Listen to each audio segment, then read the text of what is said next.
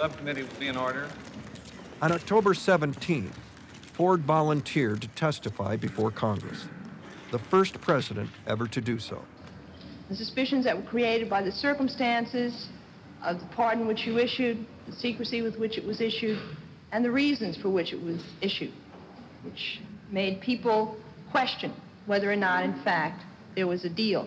Mrs. Holtzman, I want to assure you, the members of this subcommittee, members of the Congress, and the American people, there was no deal, period, under no circumstance. The first voice you heard was Jeff Daniels.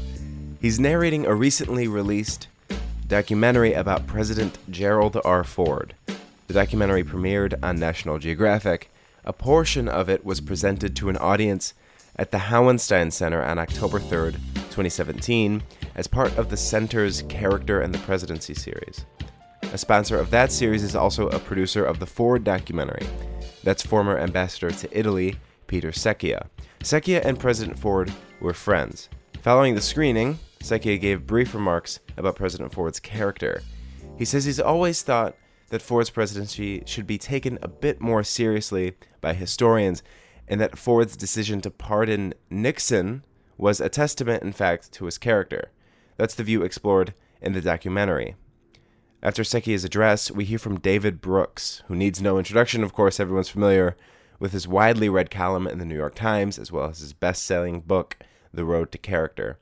Brooks talks with presidential historian Ronald C. White about character and the presidency generally. They ask what qualities a good leader, a good president, say, should have. Their discussion is moderated by Gleaves Whitney, director of the Hauenstein Center.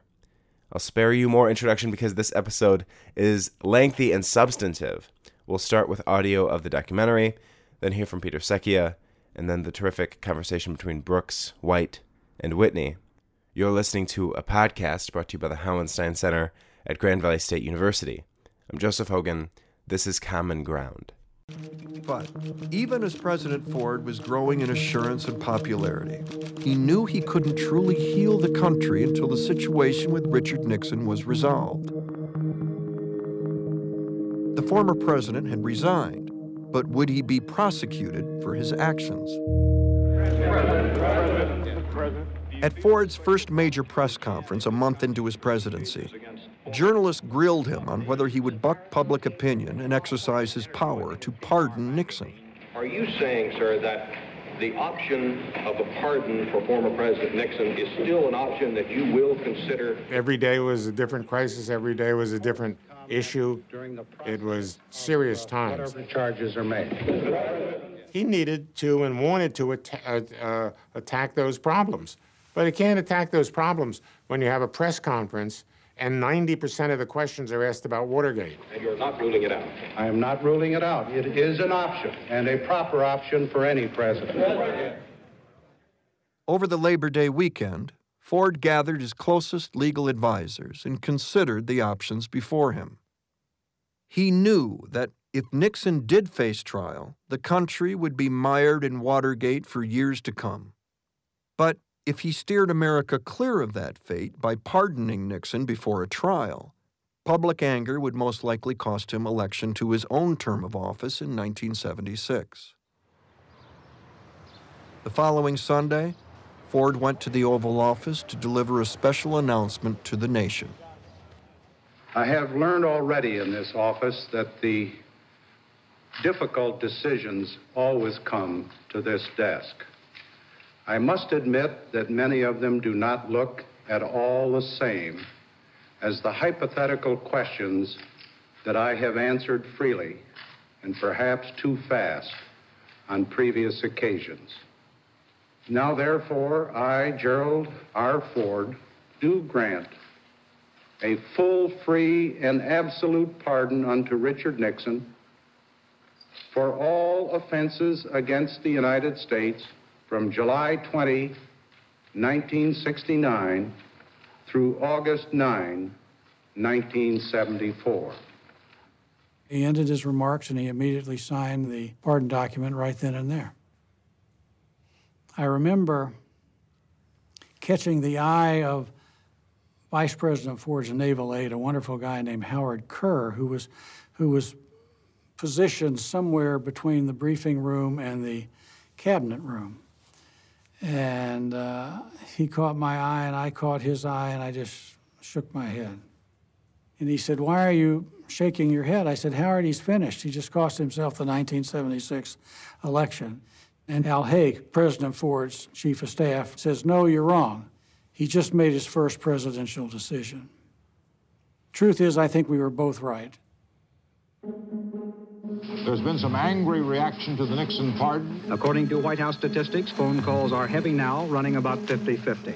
But telegrams are 6-1 against the president's decision. 600 to 700 telegrams an hour. People were stunned as much as anything, and there was a kind of visceral reaction to what had happened. One telegram from Virginia said, "A just and courageous step. Brace yourself for the liberals in the media." But from New Mexico, another telegram said, "Roosevelt had his New Deal, Truman had his Fair Deal, now Ford has his crooked deal." The people on the left in the Democratic Party, said Kennedy and others, were hearing screams from their constituents and from their allies. You know, you can't let this SOB get off. Gerald Ford has been actually been hustled by Al Haig and others, and we've got to strike back. Friends describe Mr. Ford's mood as rather grave, and he seemed preoccupied as he came down the ramp, almost losing his footing at one point. The crowd outside grew to about 600 people, and as he left, Gerald Ford heard himself booed for the first time as president.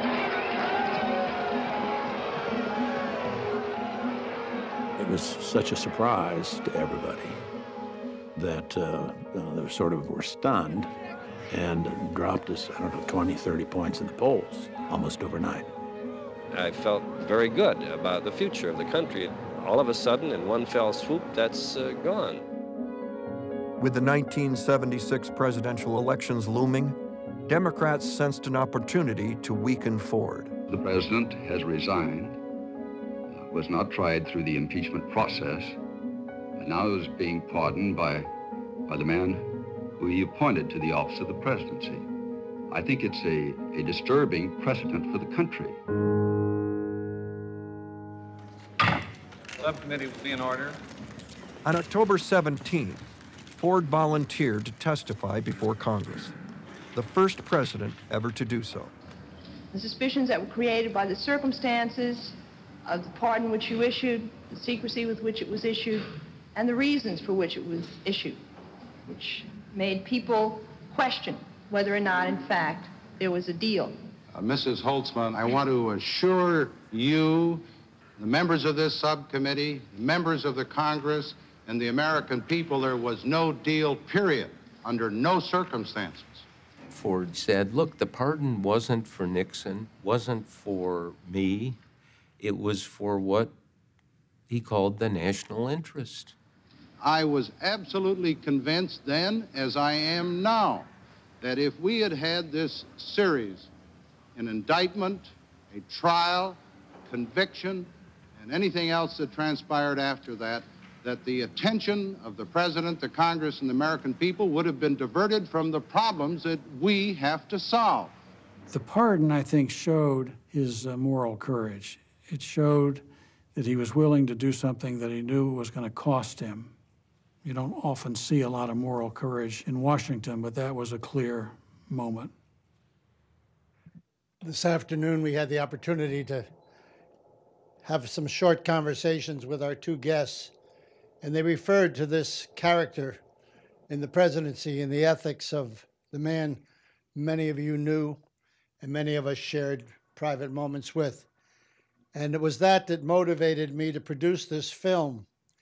After watching on public television a short synopsis of the presidents of the last 2 decades, we came to a point where they talked about Nixon and jumped right to Jimmy Carter. And I jumped up and threw something at the television set and said, damn it, we got to find a way. So at the Ford Foundation, Hank and I have been co-chairing a legacy committee now for a couple of years, but I started this film 3 or 4 years ago. And when I got into it with producers from New York and interviewing with people who do documentaries in California, they weren't interested in doing a film on character and ethics in presidents. And then I watched the debates of the 2016 election, and I watched 17 Republicans calling each other names, and I watched Democrats not knowing what to call each other. It was just no principle involved at any side of it. Nobody liked Jerry Ford. And the quality that we knew he had, as Oprah Winfrey called last week his West Michigan nice, was built into Jerry Ford. It wasn't the water he drank. It wasn't the religion he had. It wasn't just his wonderful parents. It was the fact that he grew up in a community that cared. And judging by the numbers here, people still care in our generation. Now, we have to look at the generations that are still out there. I watch Elizabeth Holtzman. Some things never change. It makes you want to drain the swamp even more. You think back on those days. But what you've got here is a man who meant something to all of us, and the principles, and as Tom DeFrank said, it might have cost him the '76 election. I was asked by Ron White to tell you this quick story about when Ford was in Pittsburgh. The riots were beginning. The demonstrations at the White House. Betty was home alone. He was in Pittsburgh on a Monday. I got a phone call from Bill Lukash, the White House doctor, who said, "Can I talk to you, Mr. Secchia?" "Yes, sir. What's up, Bill?" He says, "President wants you to do him a favor. I want you to fly to Washington tonight and spend the evening with Mrs. Ford. She's alone at the White House. There's a lot going on. She's not feeling well." And I flew out, and you remember those days, everybody. We had to change planes in Pittsburgh to get a plane to D.C. maybe twice a day. And I went out, and I spent that evening sitting there talking to her. The chants outside, the beeping of horns, the booing, all of the tension that was built. And when he came home that night, he came upstairs pretty late. And I was waiting for him to have dinner, and she decided not to have dinner, just the two of us. He sat down. I don't want to break your image of Jerry Ford, but in his early years, he drank martinis. And he pressed a little button on his chair, and in came the naval steward, Filipino waiter, who said, "Mr. President," he said, "I'll have one." "Peter?" "Okay." "What are you going to do, turn down the president?" Yeah. So we had that one martini, and he said to me, "Peter, Nixon blanked up the pea patch. I had to do it, and it'll probably cost me the '76 election." He knew it that night. I was in deep trepidation that somebody else might have been listening, and I was in over my skis. And I'm sitting there going like this, "No, don't tell me anymore, don't tell me anymore." Only because I was over my head. Be honest, I was a 34-year-old lumber salesman who came out and did things for him when he needed me to do them. But I knew there was a man of strong ethical character, so I had to do the phone. I hope you all support what we're doing at the Ford Foundation, because his legacy is very important to Hank and I. We created this program. I want it to go on. I want it to be done regularly, and I want you to all enjoy tonight's speakers because they're dynamite, really dynamite. So thank you all for being here.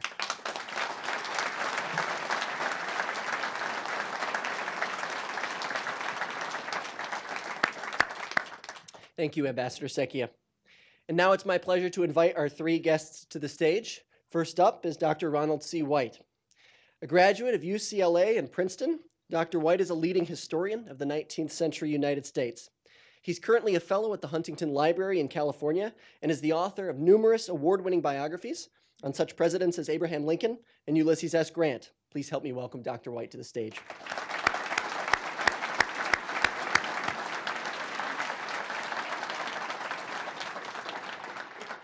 He's joined this evening by David Brooks, columnist at the New York Times and frequent contributor both to NPR and PBS NewsHour. He too has authored numerous best-selling books, including Bobo's in Paradise, The Social Animal, and The Road to Character. Please welcome David Brooks to Grand Rapids.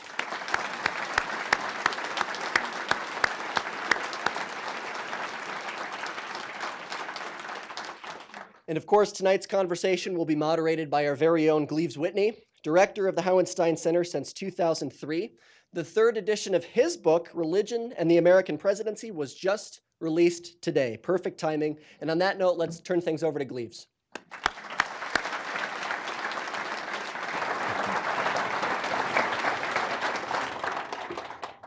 Well, thank you very much, Scott, for that great introduction. I am so pleased that we brought this conversation together. We've been talking about this for a year, and it's a topic we had no idea this time last year that had become really a pertinent topic for virtually every minute of our public discourse. Let's jump right in. I'd like to ask you all, what is character and where does it come from? Would you start? Well, I wrote a book called The Road to Character, and writing a book on character, I learned that writing a book on character doesn't give you good character. And even reading a book on character doesn't give you good character. But buying a book on character does.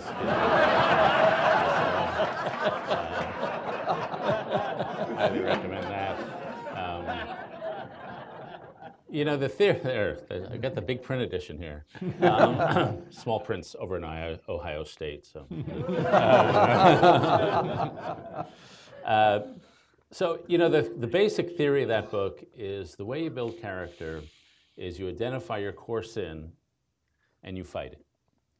And we all have some weakness. And for one of my characters, Dwight Eisenhower, his weakness was his temper. And the story I told was of Ike as a little boy at age 8 or 9, wanted to go trick-or-treating, and his mom wouldn't let him. And he got so mad he punched the tree in his front yard and he rubbed all the skin off his fingers. And his mom sent him to his room and let him cry for an hour, and then came up to bind his wounds and recited a verse from Proverbs, which is that he that conquereth his own soul is greater than he who taketh a city. And when he wrote his memoirs 60 years later, he said that was the most important conversation of his life, because it taught him that he had a problem, which was his temper, and that if he wanted to be anything, a leader of any kind, he had to conquer it. And he really spent the next 60 years working on his own weakness. And so to me, the key to character in that, the way I wrote in the book, was the key is humility. And humility is not thinking lowly of yourself. It's radical self-awareness from a position of other-centeredness, the ability to see yourself honestly, and then to work on yourself. Now, since the book came out, the one thing about that scene didn't occur to me, but I think should have occurred to me, and that was his mom. All the characters in my book had amazing moms, and Ida Eisenhower was an amazing, amazing woman. Their dads were but the moms were amazing. And I came across a study not too long ago where all these guys were drafted in the World War II, and some rose to become colonels and majors, and some stayed privates.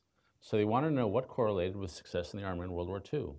Was it IQ? No correlation. Was it physical bravery? No correlation. Was it socioeconomic status? No correlation. The number one correlation was relationship with mother. The guys who had received a flood of love from their mom knew how to give it to their men.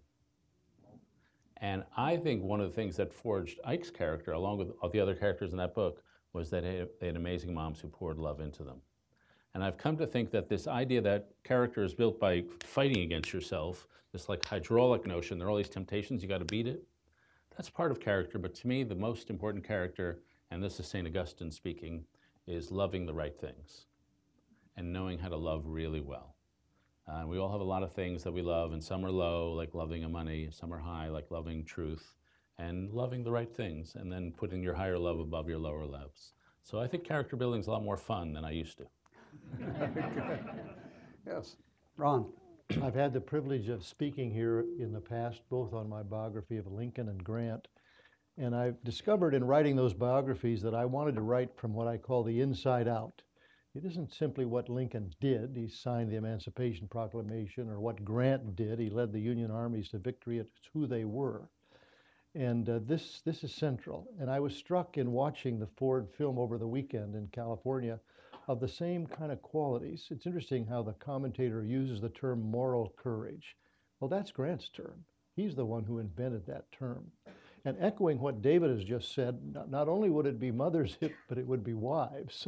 So that for me, the forgotten person in the Grant story is Julia, this remarkable person.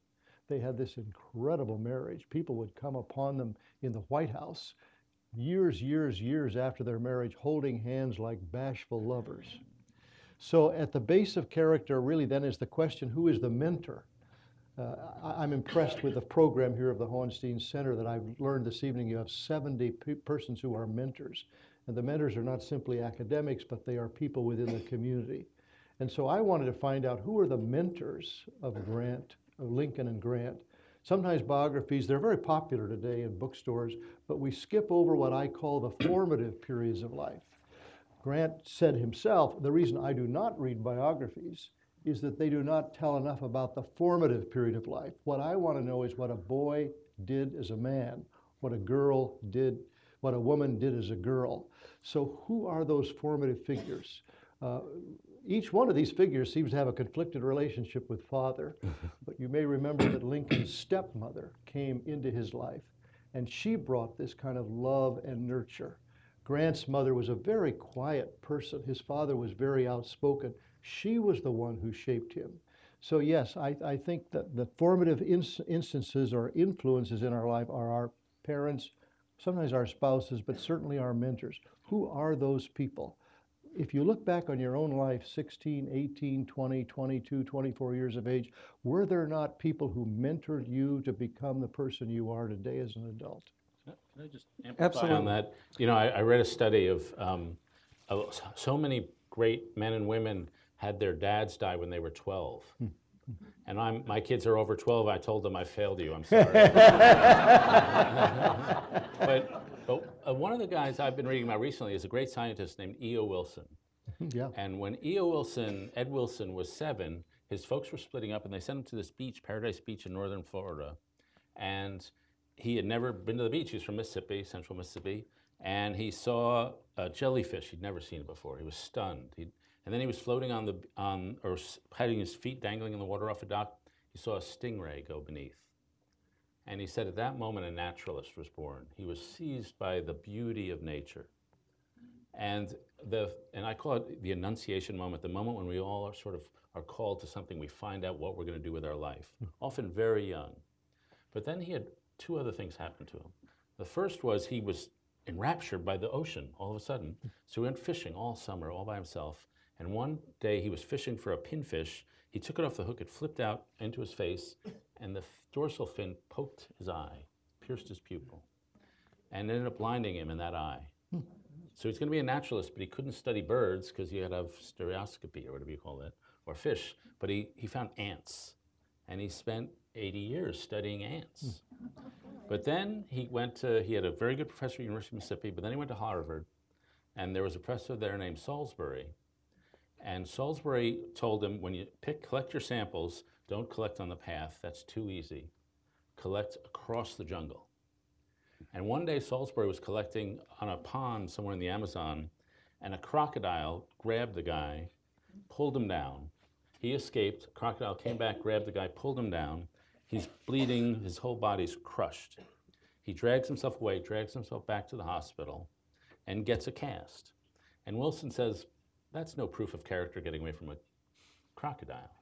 But what happened next was, he's stuck in this cast in the Amazon. He spends the next 5 or 6 months dragging himself through the jungle, learning to collect bugs with his left hand.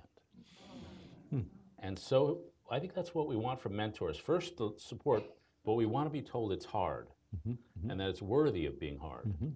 And that sense of importance, that both the toughness, I remember my teachers, the ones I don't remember are the ones who liked me. The ones who didn't like me, I remember those ones. And we sort of want that hardness in a mentor. Yes. I think you're both getting at the idea of character and leadership now. And that's exactly where I want to go next. When I had the privilege of interviewing President Ford in 2005, there came a point in our conversation where I said, Mr. President, what does it all boil down to you? What is the character trait that is the essence of leadership? And without hesitation, he looked at me and he said, trust. He said, trust. People have to know that you're going to do what you say you're going to do. And if you say something to somebody in a private meeting, you're not going to go out in the public and say something different, which contradicts what you were going to say. I'd like for you all to address this issue of character and leadership. What are your thoughts on that? Ron, do you want to start? Well, David has reminded us in his wonderful book, The Road to Character, of the sort of big me personalities that seem to dominate politics, sports, entertainment, whatever the field is. And I'm struck by what I would call, it's a 19th century term, the self-effacement of those figures. Ulysses S. Grant, being elected president, writes to his best friend, William Tecumseh Sherman, a person so opposite in personality, "I was forced into it in spite of myself. In spite of myself. I could not give up the task and then I would leave it to the trading politicians. I wanted this office not for myself, but so that we could preserve the great victories of this war." So one of the traits I think is pointing beyond yourself. Certainly there's ambition in any leader. There would be ambition in Gerald Ford, but as I watched that movie, I saw him pointing beyond himself to those he wanted to serve at the end of the story, to the 200,000 Vietnamese refugees, again and again pointing beyond himself to goals that were important for the whole nation, not just his own self-aggrandizement. Yeah, just on that, when I was watching the movie, I was struck by being here. In Ford's case, it was not only his family, though that was clearly important, but it was the whole culture of this area and the culture of the Midwest. And I remember, I'm a New Yorker, so I'm a snob of very deficient character. But I remember coming out to the Midwest. I went to school in Chicago and then spent a lot of time in the Midwest. And I was once at a conference, this was back in the 80s, and it was about how to retain talent in a company. And he said, what you got to do is you got to pay your stars much more than pay everybody else and treat your stars a lot better. And then he said, but we're having trouble getting this message across to our companies in the Midwest. And like, there's a sense of, I'm no better than anybody else, but nobody's better than me, a basic equality. And so I think that is one cultural. And as you were talking, I was reminded of George H.W. Bush, who I talked about in the book, who grew up in that same generation. And when he was running for president the second time, his staff would say, you're running for president, you got to talk about how great you are. And so they would write these paragraphs, I am George Bush, I'm the greatest thing since sliced bread, and I should be your president. And he would always X them out. And so finally they just beat up on him. Mr. Bush, you gotta talk about yourself, you're running for president. So one time he read the paragraph, and his mom was still alive. And his mom called and said, George, you're talking about yourself.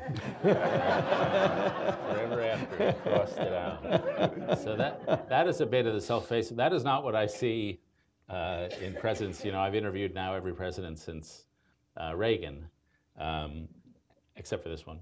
And I was close to several, and they had many good traits, all of them. But humility was not necessarily one of them. I would say Barack Obama was the most self-confident human being I've ever met in my life. And George W. was, once he got an idea, he really loved it. And one of the things, the one story I'll tell about W, which comes up in this, and this is a bit of a sign of humility, but a bit of a sign of the character test of a modern president. It was 2006, and a columnist and I were in the Oval Office with George W., and we were arguing about the Iraq War. And we were saying you don't have enough troops in Iraq, which was a common thing to say. And he was fighting back. And George Bush in private is, I will tell my Democratic friends, he's 60 IQ points smarter in private than he is in public. Yes. And they all say, okay, that brings him up to 80. But that's which is not fair.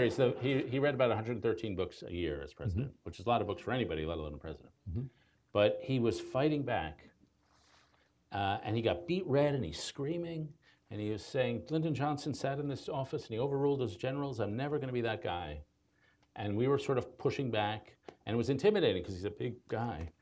But he kept saying, I'm enjoying this, I'm enjoying this. Because he never got the chance to have an argument.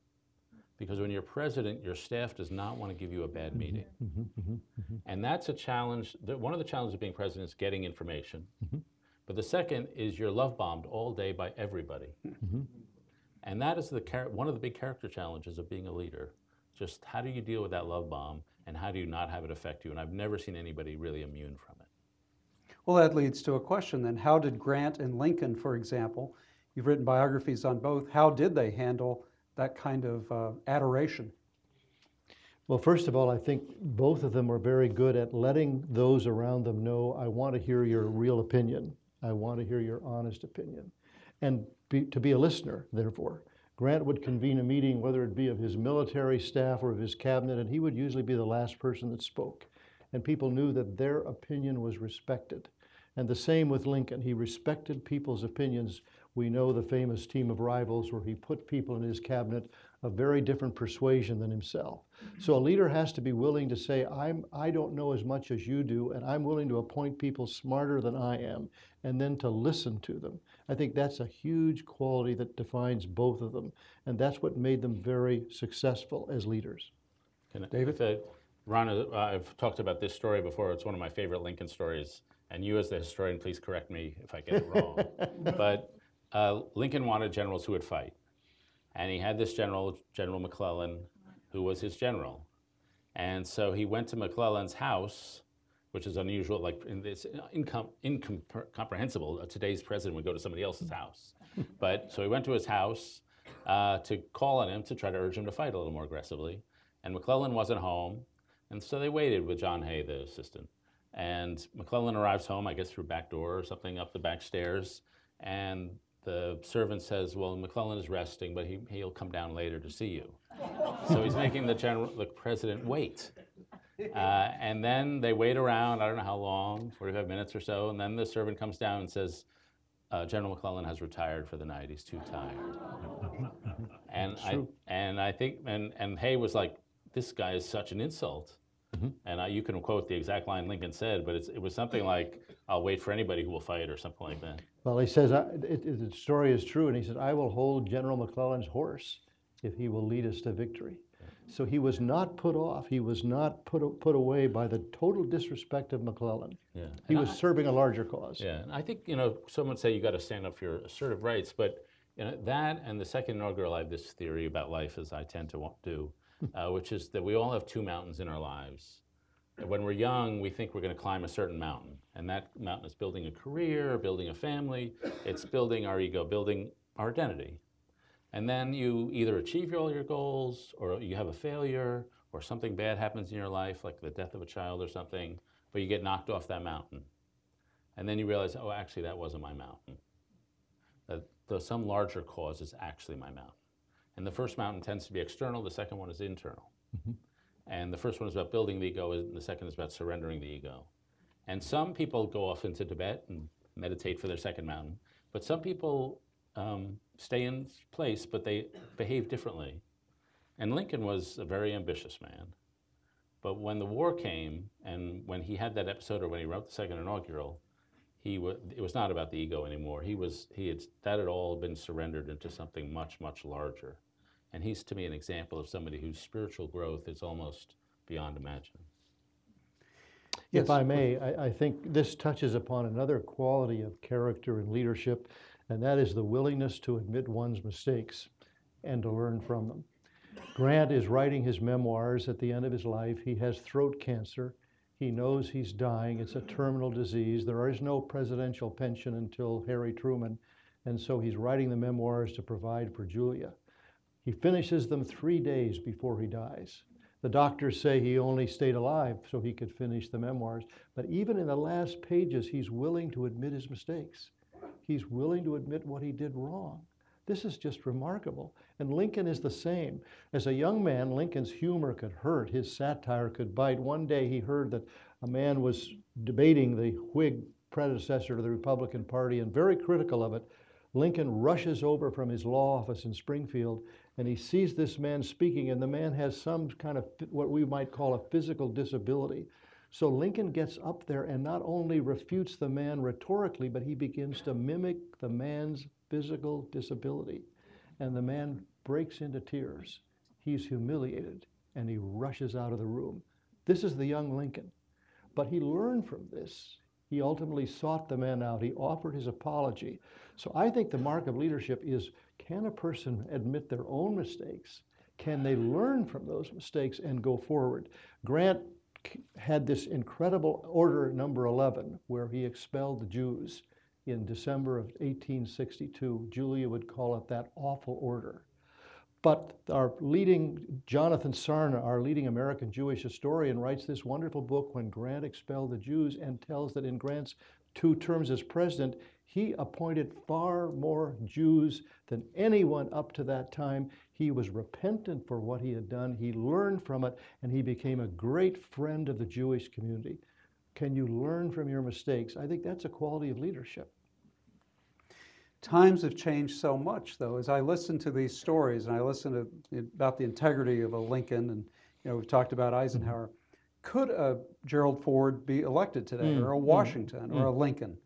I mean, that's the question that was asked this last cycle, because we were looking at the candidates, and where are our really bright candidates with a lot of integrity? Could they be elected, or are they too overhandled and coached by media consultants?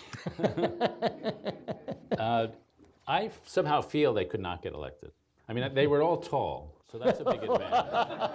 I think how many times in the last 100 years has the shorter candidate won? Almost never. I think Jimmy Carter actually beating Ford might have been the. So I don't know why they don't all just nominate LeBron James. I mean, somehow I think there are certain qualities of self-effacement that are not when I think of the current batch of presidents, they're all very eye-focused, very assertive. And that's not because they're any worse, but the culture has just shifted. Yeah. And if you look at the use of the first-person pronoun, and they have these things called Google, where you can track the usage of words, and we is down, I is up. There's a thing called the narcissism test, where they ask people around the world, I'm going to read you a bunch of statements, does it apply to you? And there are things like, I find it easy to manipulate people because I'm so remarkable. Somebody should write a book about me. I love to look at my body. And the median narcissism score has gone up 30% in the last 20 years. It's just, and we're #1 in the world in narcissism. By the way, we're number 25 in the world in our math performance. But if you ask people around the world, are you really good at math? We're #1 in the world in thinking we're really good at math. And so that culture has shifted. I will say, and I'll speak generally about the politicians in Congress, I'd say up until about 5 years ago, the individual quality of the people was as good as any time I've covered. I think in the last 5 years, the average IQ has gone down about 10 or 20% because a lot of the good people are leaving because it's so unpleasant. But they generally went into the right reasons because it's not a glamorous life. And it's a hard life. They're very unhappy with the system. And my general take is, by and large, they're good people stuck in a rotten system that they hate and that they don't know how to get out of. And so I do think, in general, we elect people of pretty good character, but we send them into just this nightmare. One reason I write biographies is I hope and trust that by holding up people of the past, we may see a vision or a model. In preparation for this evening, I was rereading David McCullough's wonderful biography of Harry Truman, who in some ways reminds me a little bit of Gerald Ford. He's a common person. He lives by a creed of treat others well, respect your neighbor, believe in God, work hard. And at the end of that long 992-page biography, David McCullough quotes Eric Sevareid, the wonderful CBS commentator of years ago.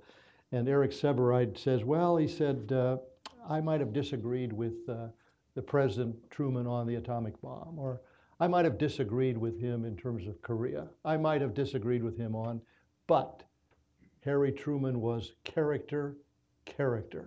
And I think we might want to be at that place where we could disagree with someone's particular policies, their particular decisions or opinions, but if we could see and value their character, that's what it's all about. I think you win the right to be heard. It's not that you have a title, you're the CEO, you're the president, you're the pastor, whatever it is. Ultimately, you win the right to be heard by, I think, your character.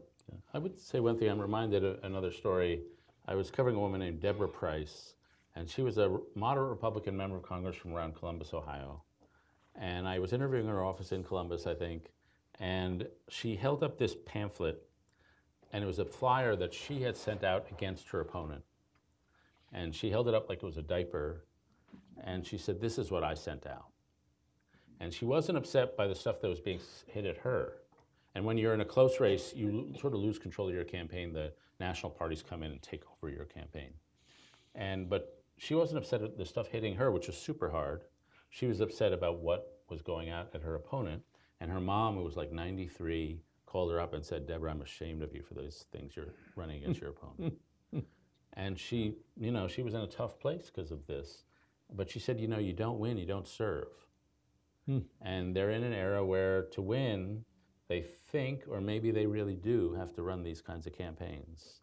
And so it's not easy to know how to run a campaign because you think, if I don't do this, the other person will get to serve and I won't get to serve, and I want to serve. And so this is the moral compromise that you have to make in modern politics. Well, and if the surrounding culture has become so coarsened, I mean, we've seen a coarsening of language and popular culture, I think.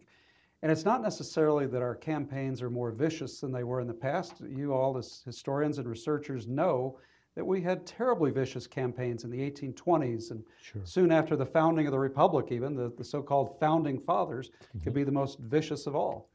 But there's a perception that our culture has gotten so much worse, and it leads to the question now, is it possible that a president can get the power and maintain the power just on the measure of effectiveness, he gets things done, and not at all be ethical? Are we to a point where the national conversation, our culture has shifted so much that the national conversation is not driven by ethics, but by, hey, he got something done? Yeah. Well, let me say a few things on the culture. First, it has gotten noticeably more corrosive, but I think it's always a mistake to think we're slouching toward Gomorrah. If you look at most of the social indicators that went south in the 60s, they stayed bad for a long time, but now they're much better. Crime is down 70%, domestic violence is down 50%, teenage pregnancy is way down, abortion rates are down a third. Indicator after indicator, a period of social repair. And I'm in the media, but don't think we have all that much power. A lot of kids are growing up today playing horribly violent video games, pornography everywhere, and yet their own lives are pretty wholesome. And if you want to feel good about the country, hang around campus. And anybody who's on this campus, I'm sure, can tell you that. And so there's corrosive and then there's not corrosive. As for the politics, it seems to me what's lost is this trust. First of all, we don't trust each other just as a society. It used to be if you asked Americans, do you trust government to do the right thing most of the time, 70–80% said yes. Now like 19 or 22% say yes. If you ask people, do you trust your neighbors? It used to be 60% say, yeah, my neighbors are trustworthy. Now 32% say that, and 19% of millennials. And so there's just been this collapse in social trust. And then I noticed on Capitol Hill, when you were Gerald Ford, or you were Lyndon Johnson, for all his ethical flaws, you were in the business of crafting complicated legislation, and you knew how to do it. And I was just telling this story, and there's a skill to it, and some of it is just being trustworthy, so you can gather a team. Some of it is just knowing the tricks. I was talking recently about a guy named Dick Darman, who was the first President Bush's budget director. And he was telling me about a guy named Mel Laird, who was Nixon's Secretary of Defense, I think. Yes, Wisconsin. And the story he told, and I don't really remember this, was that Laird apparently had no hair. He was like bald. But there was a barber in the White House. And every Wednesday, he would schedule an appointment with a White House barber. So why did he do this? It's because in the Pentagon, the Secretary's schedule is published. And he wanted everybody in the Pentagon to see Laird to White House. And so they would think, oh, Mel's with the president again. And that would give him power in the building. But he was just with the barber. So that's like a trick of how to do this. And since nobody in Congress right now has passed this bipartisan, sophisticated piece of legislation, maybe in 20 years, just the raw skill set is in decline. I think one of the big shifts is our attitude towards government. It reflected in our candidates. One now runs as a candidate with no experience and trumps that, talks about that. Lincoln was a person with experience. I think our best persons are politicians with experience. Lawyers have experience, doctors have experience. We've been struggling with the infrastructure bill. I recently heard that there's 5 countries that lead the world in infrastructure. They are Denmark, Sweden, Norway, Switzerland, and Great Britain. And the question was asked, what is the difference of those 5 countries? They each trust their government. They believe that government is good and that they would rather trust government than the private industry. And that's how the infrastructure gets going. But we've gotten into such a place of distrusting government. A couple of years ago, I did a teacher's event in Kentucky, and I wanted to visit Henry Clay's home, Ashland, outside of Lexington.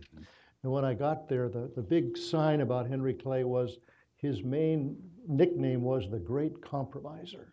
The Great Compromiser. It was a positive term, the Great Compromiser. Maybe one of the best people ever not elected president. He ran 3 times. So our distrust of government, I think, is affecting us all across the board, whether it be Republican or Democratic. Yeah. Very interesting. I want to pose one more question to you all before we open it up to questions from the audience and also our audience in Ann Arbor. What I'd like to ask, we're on a campus, a college campus. At the Hauenstein Center, because of the example of Ralph Hauenstein, we do take character seriously.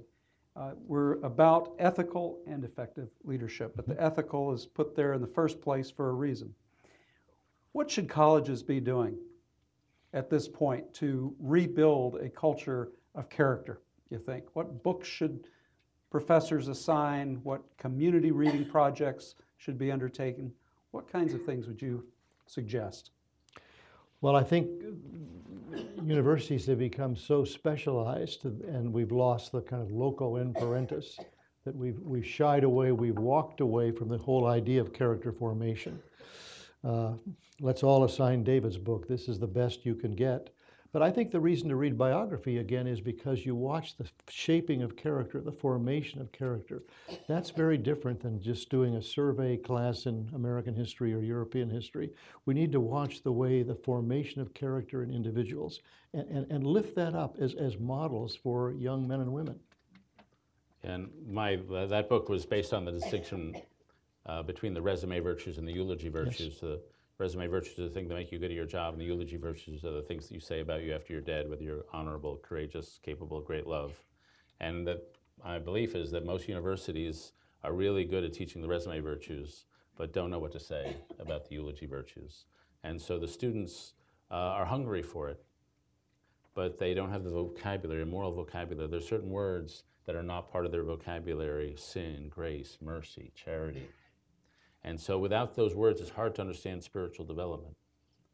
And I'm talking about, and so I would give talks about this to the students, and it was like a sprinkler system in the desert. Any talk of character, they wanted, because they're like all of us. We have a moral yearning to lead a good life, but nobody was supplying that. And I would go especially to secular universities, and the hunger was so palpable because the professors were specialized. They didn't think it was their business to do it. I go to Calvin or Hope, and they're like, "Yeah, we do this all the time." They're like, but then, and so what they do is they get out of college, and a lot of them don't know their purpose in life. That's fine. You're 22, and they're in flux, and they are without moral authority. They're without moral language, and they really don't know how to find meaning and purpose in their life. And so, what does we in adult culture tell them? Well, first we say, it's okay to fail. That's what every commencement speaker says. And from that you learn if you're Denzel Washington or J.K. Rowling, failing looks good. Like, second, we tell them, be free. Explore your freedom. And they say, no, I've got plenty of freedom. I need authority and structure. I want some knowledge. And then we say, well, look inside yourself. You do you. They're like, yeah, I'm looking inside myself. I don't, there's nothing here. There are no answers here. And they say, but your future is limitless. And so basically we give them a series of empty boxes. And partly because we've grown up in a culture, maybe stretching back for hundreds of years, where the emphasis is all about liberation and emancipation. Break free, break free. And that's like getting out of Egypt if you're Moses, But there was a second chapter, a second piece of that book, which was taking the law at Sinai and rebinding. And we're really good at the emancipation part. We're not good at the rebinding part. And so people get lost in their freedom and they just don't know how to define. And I think that's just a national failure, not just a university failure. We're very good at freedom from, but we haven't yet transitioned into freedom for. Yeah. And there's a huge distinction between the two. Very good. Do we have any questions? While we're waiting for questions to come forward, let me just comment.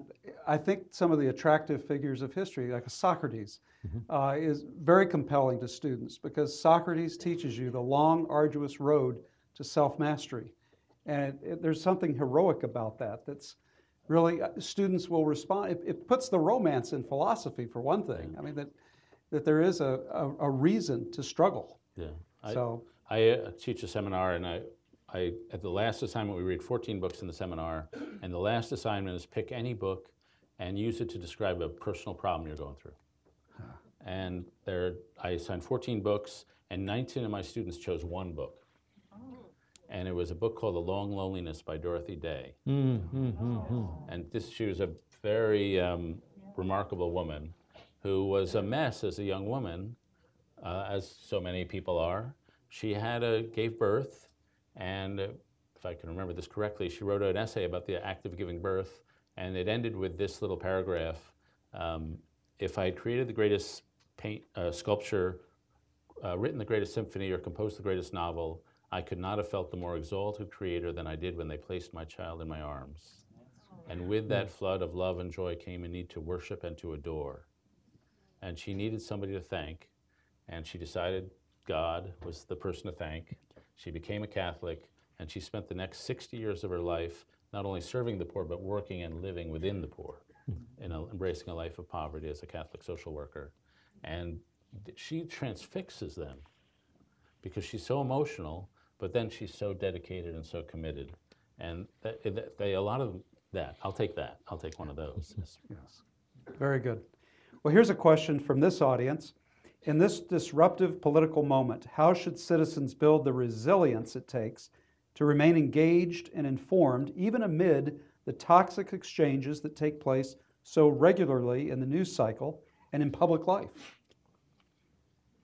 I think resilience is the key word. I think, again, having spent a lot of my time working with young people as a college chaplain, as a professor, there's a tremendous idealism that is so attractive in young adults. But the question is, what will happen when you meet the obstacle, when you meet the problem? Do you have the resilience? And that, I think, causes us to go much more deep within ourselves to find what are the ideas that are really motivating you. This is a difficult time in which we live. But I'm worried that many of us, many of my generation, are sort of withdrawing. It's a frightening time. We need resilience to continue the task of building a more just society. Yeah. And I would say, the first thing I would say is keep having faith in politics. A lot of people want to zone out. And the first thing we say about that is the ability to not care about politics is a luxury you have if you live in a healthy society. If you live in a sick society where you can be shot or you have to bribe, you do not have the luxury of not caring about politics. Second, if you don't care about politics, politics will care about you. And eventually your life will be impinged by it. The second thing I would say is, to me, a lot of what's going on wrong with our politics is a failure of intellectual character. We think of character as fortitude, as courage, like soldiers or nurses, but character is also a mental thing. And it's the ability to hold opinions firmly, but a little flexibly. Like, you don't want to be a total pushover, but you don't want to be rigid. You want to be courageous and take risks in your conclusions, but you don't want to be reckless. You want to be able to see opposing sides. And that is a super hard thing to do. We were just talking about a book I'm reading by a neuroscientist where they give people evidence, say it's on global warming. They give people evidence, essays contradicting their opinion. What this evidence does, it doesn't sway them toward where the evidence leads, it sways them further away because the essays force them to make up new arguments for why they were always right. And the more intelligent you are, the better you are at thinking of more arguments, so the more you're likely to be polarized against the actual data. And it's a fact of politics that the more educated you are, the more likely you are to be extreme. Because with college-educated people are much more polarized, much more likely to vote straight party line than high school-educated people. David, you're making our Common Ground initiative that much harder. But he is not the poster child for this. But all this is to say is that if anybody goes to church, synagogue, or mosque, that there is such a thing as original sin. And our minds have something like original sin. It's kind of screwed up the way we're built. Yeah, yeah. And so you got to work hard to overcome that. And so it's just up to us to work hard to overcome it. Now here's and use your initiative. There we go. Retaking common ground. We're going to keep trying. Now here's a question from the Ford School in Ann Arbor. What are the consequences of electing a president with such a controversial character? Now that's not a controversial question, is it? Go ahead.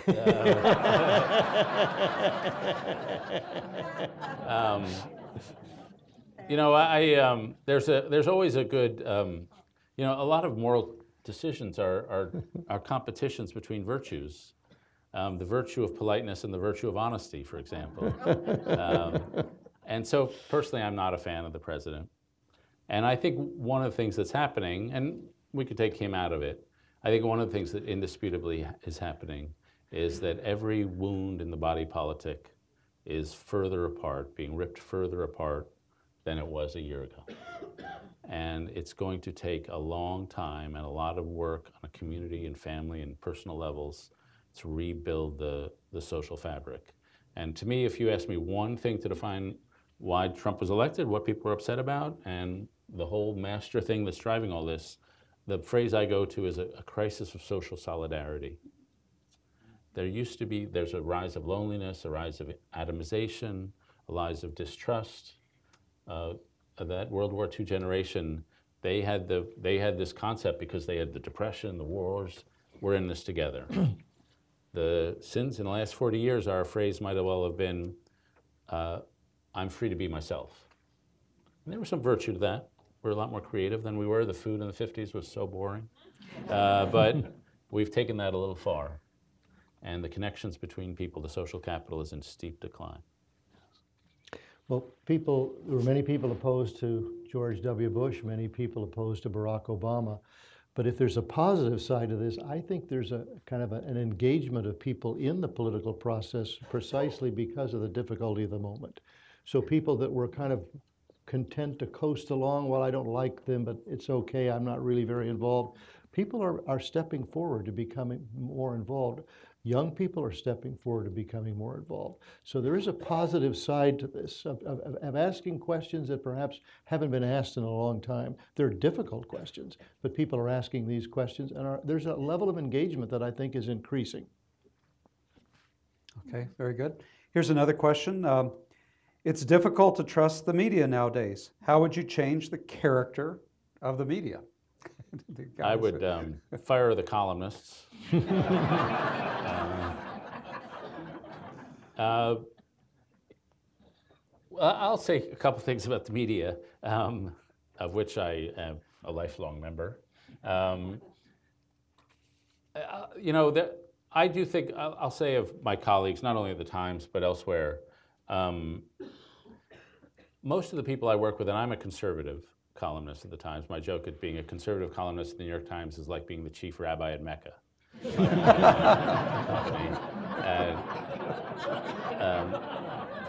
But I will say that of my colleagues, they believe in the craft of journalism. And they practice that. They may come from the coast, so they may be more socially liberal than the average American, but they believe in the craft. And if you think Hillary Clinton campaign loved us, I guarantee you that is not the case. And so there is and I happen to think that in the Trump era that there have just been a series, the Trump White House leaks like no other White House ever. And as a result, there have been a lot of scoops and stories, most of which have been pretty accurately checked out. And so I happen to think the Post, the Washington Post, the New York Times, a bunch of the papers have had a good moment. Whether I would always believe in InfoWars or Alex Jones, if that's the media, then no, I have a darker opinion. But the established media, I think, has had a reasonably good period, frankly, over the last year, especially at my employer who pays my salary. I think the media is much better than often is given credit for. My concern is quite different. A professor at Stanford went and interviewed students in middle school and junior high school in Northern California, and he asked the question, where do you get your news? They didn't read newspapers. They didn't watch television. All of their news was coming through Facebook. And so when they are asked, well, what about the credibility of this story? They weren't able to ask that question. So now there's a few teachers, one in Alexandria, Virginia, teaching American history on fake news, on how a person would actually ascertain, is this a reliable source? People are not asking that question. So I'm much more worried about a younger generation that isn't even reading the media or watching television. I think that's a great concern.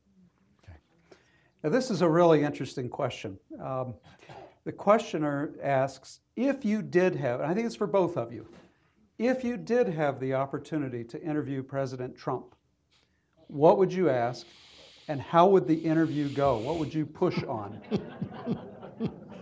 I told you people in West Michigan are civically engaged. Yeah. Well, oh boy, that's a tough one.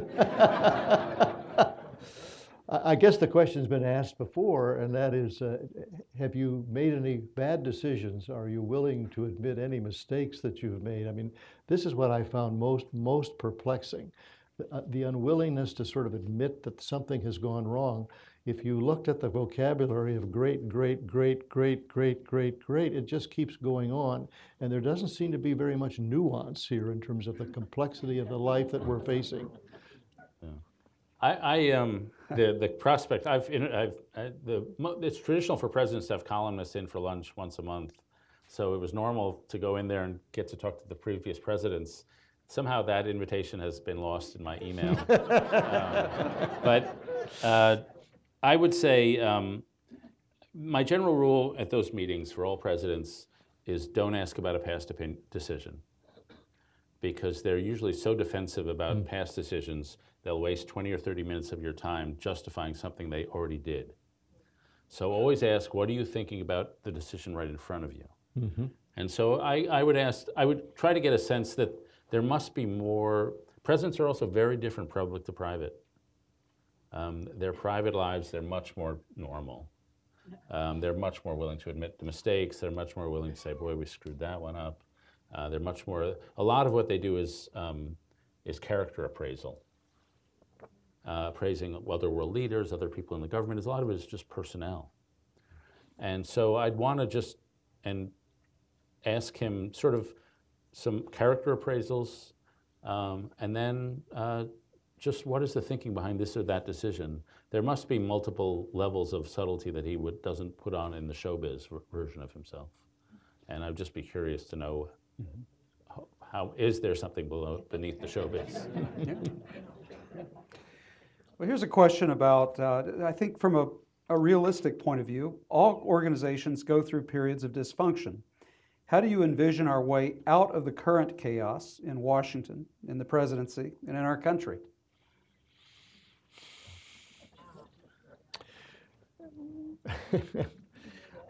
I think maybe some of the next candidates need to be not senators or congresspersons, but governors who have experience in government, who maybe don't come from the coasts, but who have already demonstrated their ability, perhaps a Democrat in a Republican state or a Republican in a Democratic state, to work across the line, to know how to do this, who really bring this skill. And it is a skill, and I think that's the hope. I'm not sure who that person is, but I think that's the hope going forward, to find that person who can work across the lines. Let me ask you, push a little bit right there. Do you think, since you're coming from the West Coast, you're coming from the East Coast, is there something different about the Midwest, truly? Or is it just a construct out there? I don't know enough to be able to answer that question. I was born in Minnesota. I love coming here. I spent a lot of time in Illinois because of Abraham Lincoln, Ohio because of Ulysses S. Grant. I think there's some more bedrock, fundamental, common sense values I think the problem today is we're listening to the extremes on the right and on the left, and there's a great middle, there's a great moderate who's claiming the center, and we're not listening to those voices. I think those voices, I'm sure, are in this room this evening. Yeah, I think the Midwest is by far the best region in the country. No, I only say that because I'm here. I would say two things. That talk about cultural generalizations in front of in the lion's den. But I would say two things. One is I do think there is more equipoise in the Midwest. I do think there's a niceness factor. I got to know Walter Mondale. Just two quick Minnesota stories. And I was speaking out in Minneapolis, and he asked me if I want to have breakfast. And I said, sure, I'd love to. He was a hero of mine. I grew up with a Walter Mondale poster on my wall. And I think it said, some talk, others lead. And so even as a young boy, I knew I was the kind who only talked. And so we had breakfast, and it was charming, and we had mutual friends, and we talked some old stories, and I asked him, things I'm always curious about, like, when you're going to a convention, what's it like to be the person the convention's for? Because, like, they're big operations. And he said, you're not really even part of it. You come in the last moment, you give your speech, you have one celebration, you're gone. And so I've never seen, the convention I saw least was the one where I was the nominee. But it's sort of interesting. And so, but he kept saying during the breakfast, oh, well, you probably have got to go do some work. And I was saying, no, like, I'm happy to talk to you. And he said it like 3 or 4 times. And finally I said, oh, he has to go. He's just giving me a polite way. So I went up to my hotel room, and I came back down 20 minutes later, and he was still sitting there alone in the breakfast room. But his modesty was such that he wanted to give me an out because he figured I had something important to do.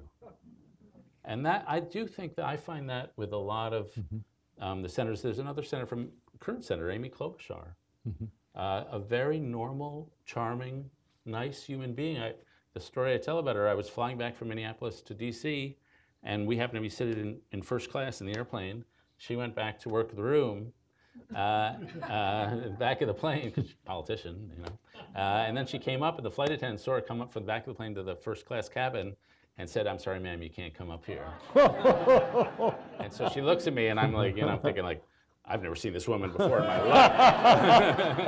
life. But you can do that because normal. So I do think there is a much greater equanimity, which you see when you're covering the Iowa primaries.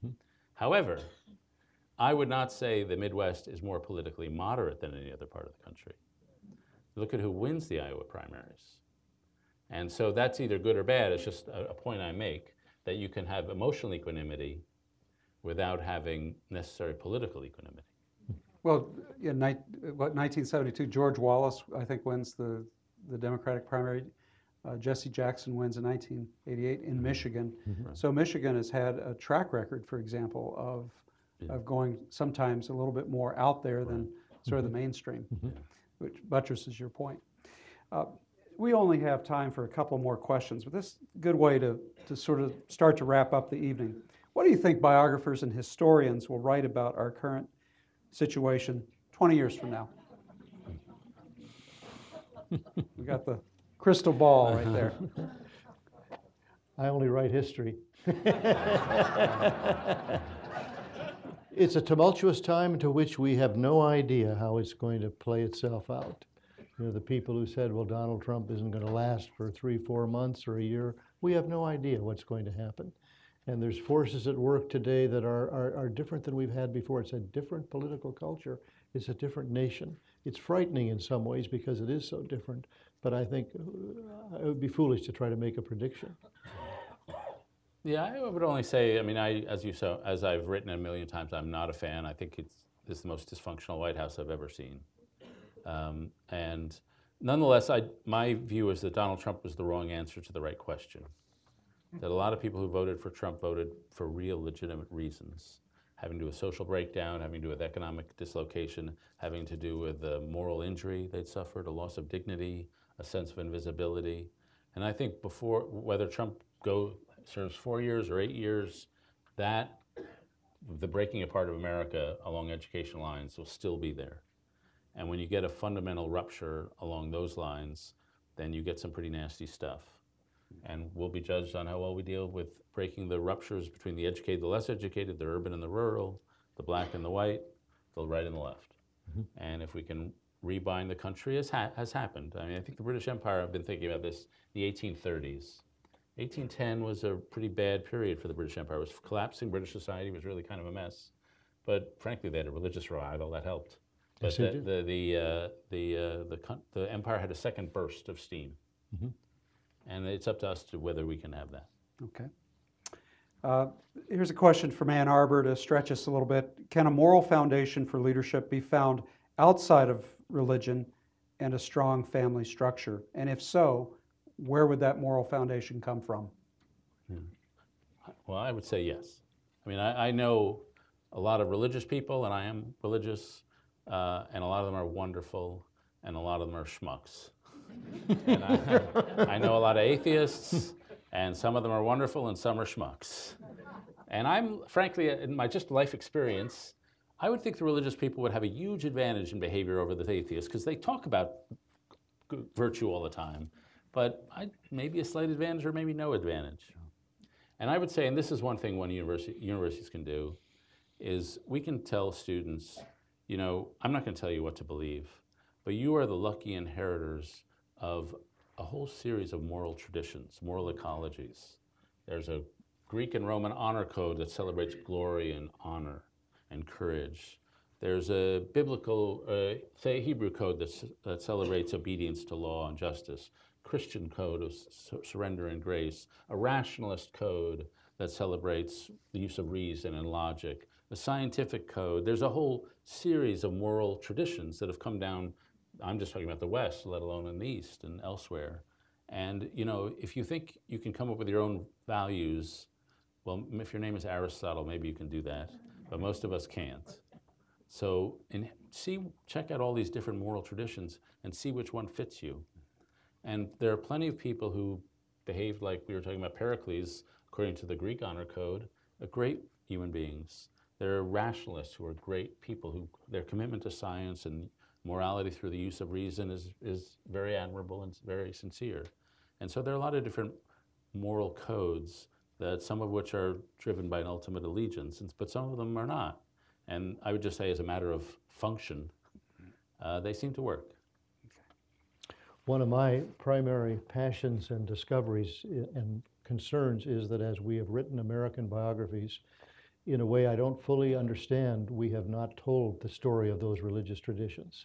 So you read the standard biographies of Abraham Lincoln and you have no idea how he could come to the place of doing the second inaugural address where in 701 words he will mention God 14 times, quote the scriptures 4 times, and invoke prayer 3 times. There's a profound religious story there. When I came to write my biography of Ulysses S. Grant, I asked the question, is there a faith story here? I hadn't read it in any of the traditional Grant biographies. I discovered there is. If Lincoln's was a Presbyterian story, Grant's was a Methodist story. Julia's grandfather was a Methodist minister. The Methodist Church became the largest Protestant church in America by the Civil War. Long before the Washington Cathedral, the Methodists decided to build a national church in Washington, the Metropolitan Church. They'd struggled with building it until the son of Methodism was elected president. That church was inaugurated and installed 4 days before Grant was installed as president. Grant was a trustee. Julia was the person who would retire the debt on the church. Now I'm doing a new project on Joshua Lawrence Chamberlain, the hero of Gettysburg. There's a profound congregational story there. After attending Bowdoin College, he spent 3 years at Bangor Theological Seminary.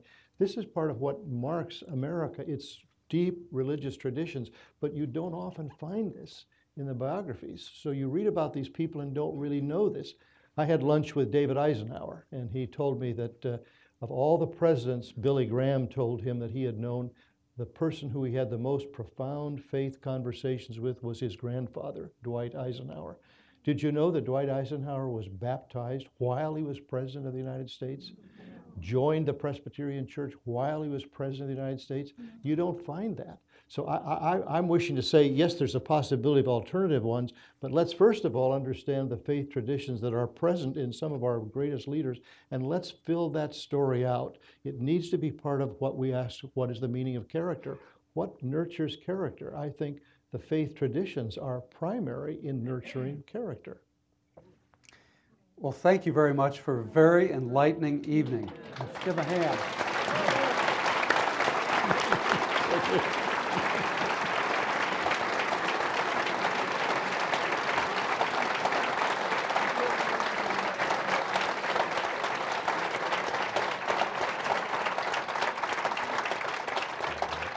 I just want to close by saying thank you for all of you who support the efforts of whether it's the Ford Foundation, the Ford Library and Museum, the Hauenstein Center, Grand Valley State University, for bringing programs like this to our civic spaces in West Michigan.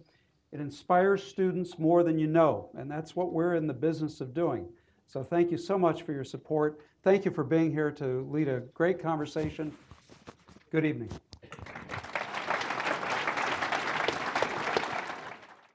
That was, in order, Peter Secchia, and then David Brooks, Ronald C. White, and Gleaves Whitney in conversation. Common Ground is a podcast brought to you by the Hauenstein Center at Grand Valley State University. The director of the Hauenstein Center and producer of this podcast is Gleaves Whitney. Kadar Jabbar and I edit the podcast, and Andrew Whitney composed our theme music. The Hauenstein Center is inspired by Ralph W. Hauenstein's life of leadership and service. Our programs address many of the most pressing issues in American life. Our annual Progressive Conservative Conference challenges leading thinkers on the left and right to explore the possibility of common ground and to redefine their respective traditions. Our annual Conference on the Midwest brings together academics and journalists to discuss the cultural and political significance of the region that's often called flyover country. To learn more about our programs, visit hauensteincenter.org and follow Hauenstein GVSU on Facebook and Twitter. You can also follow me on Twitter at Joe Hogan CGI. Thanks for listening. I'm Joseph Hogan. This has been Common Ground.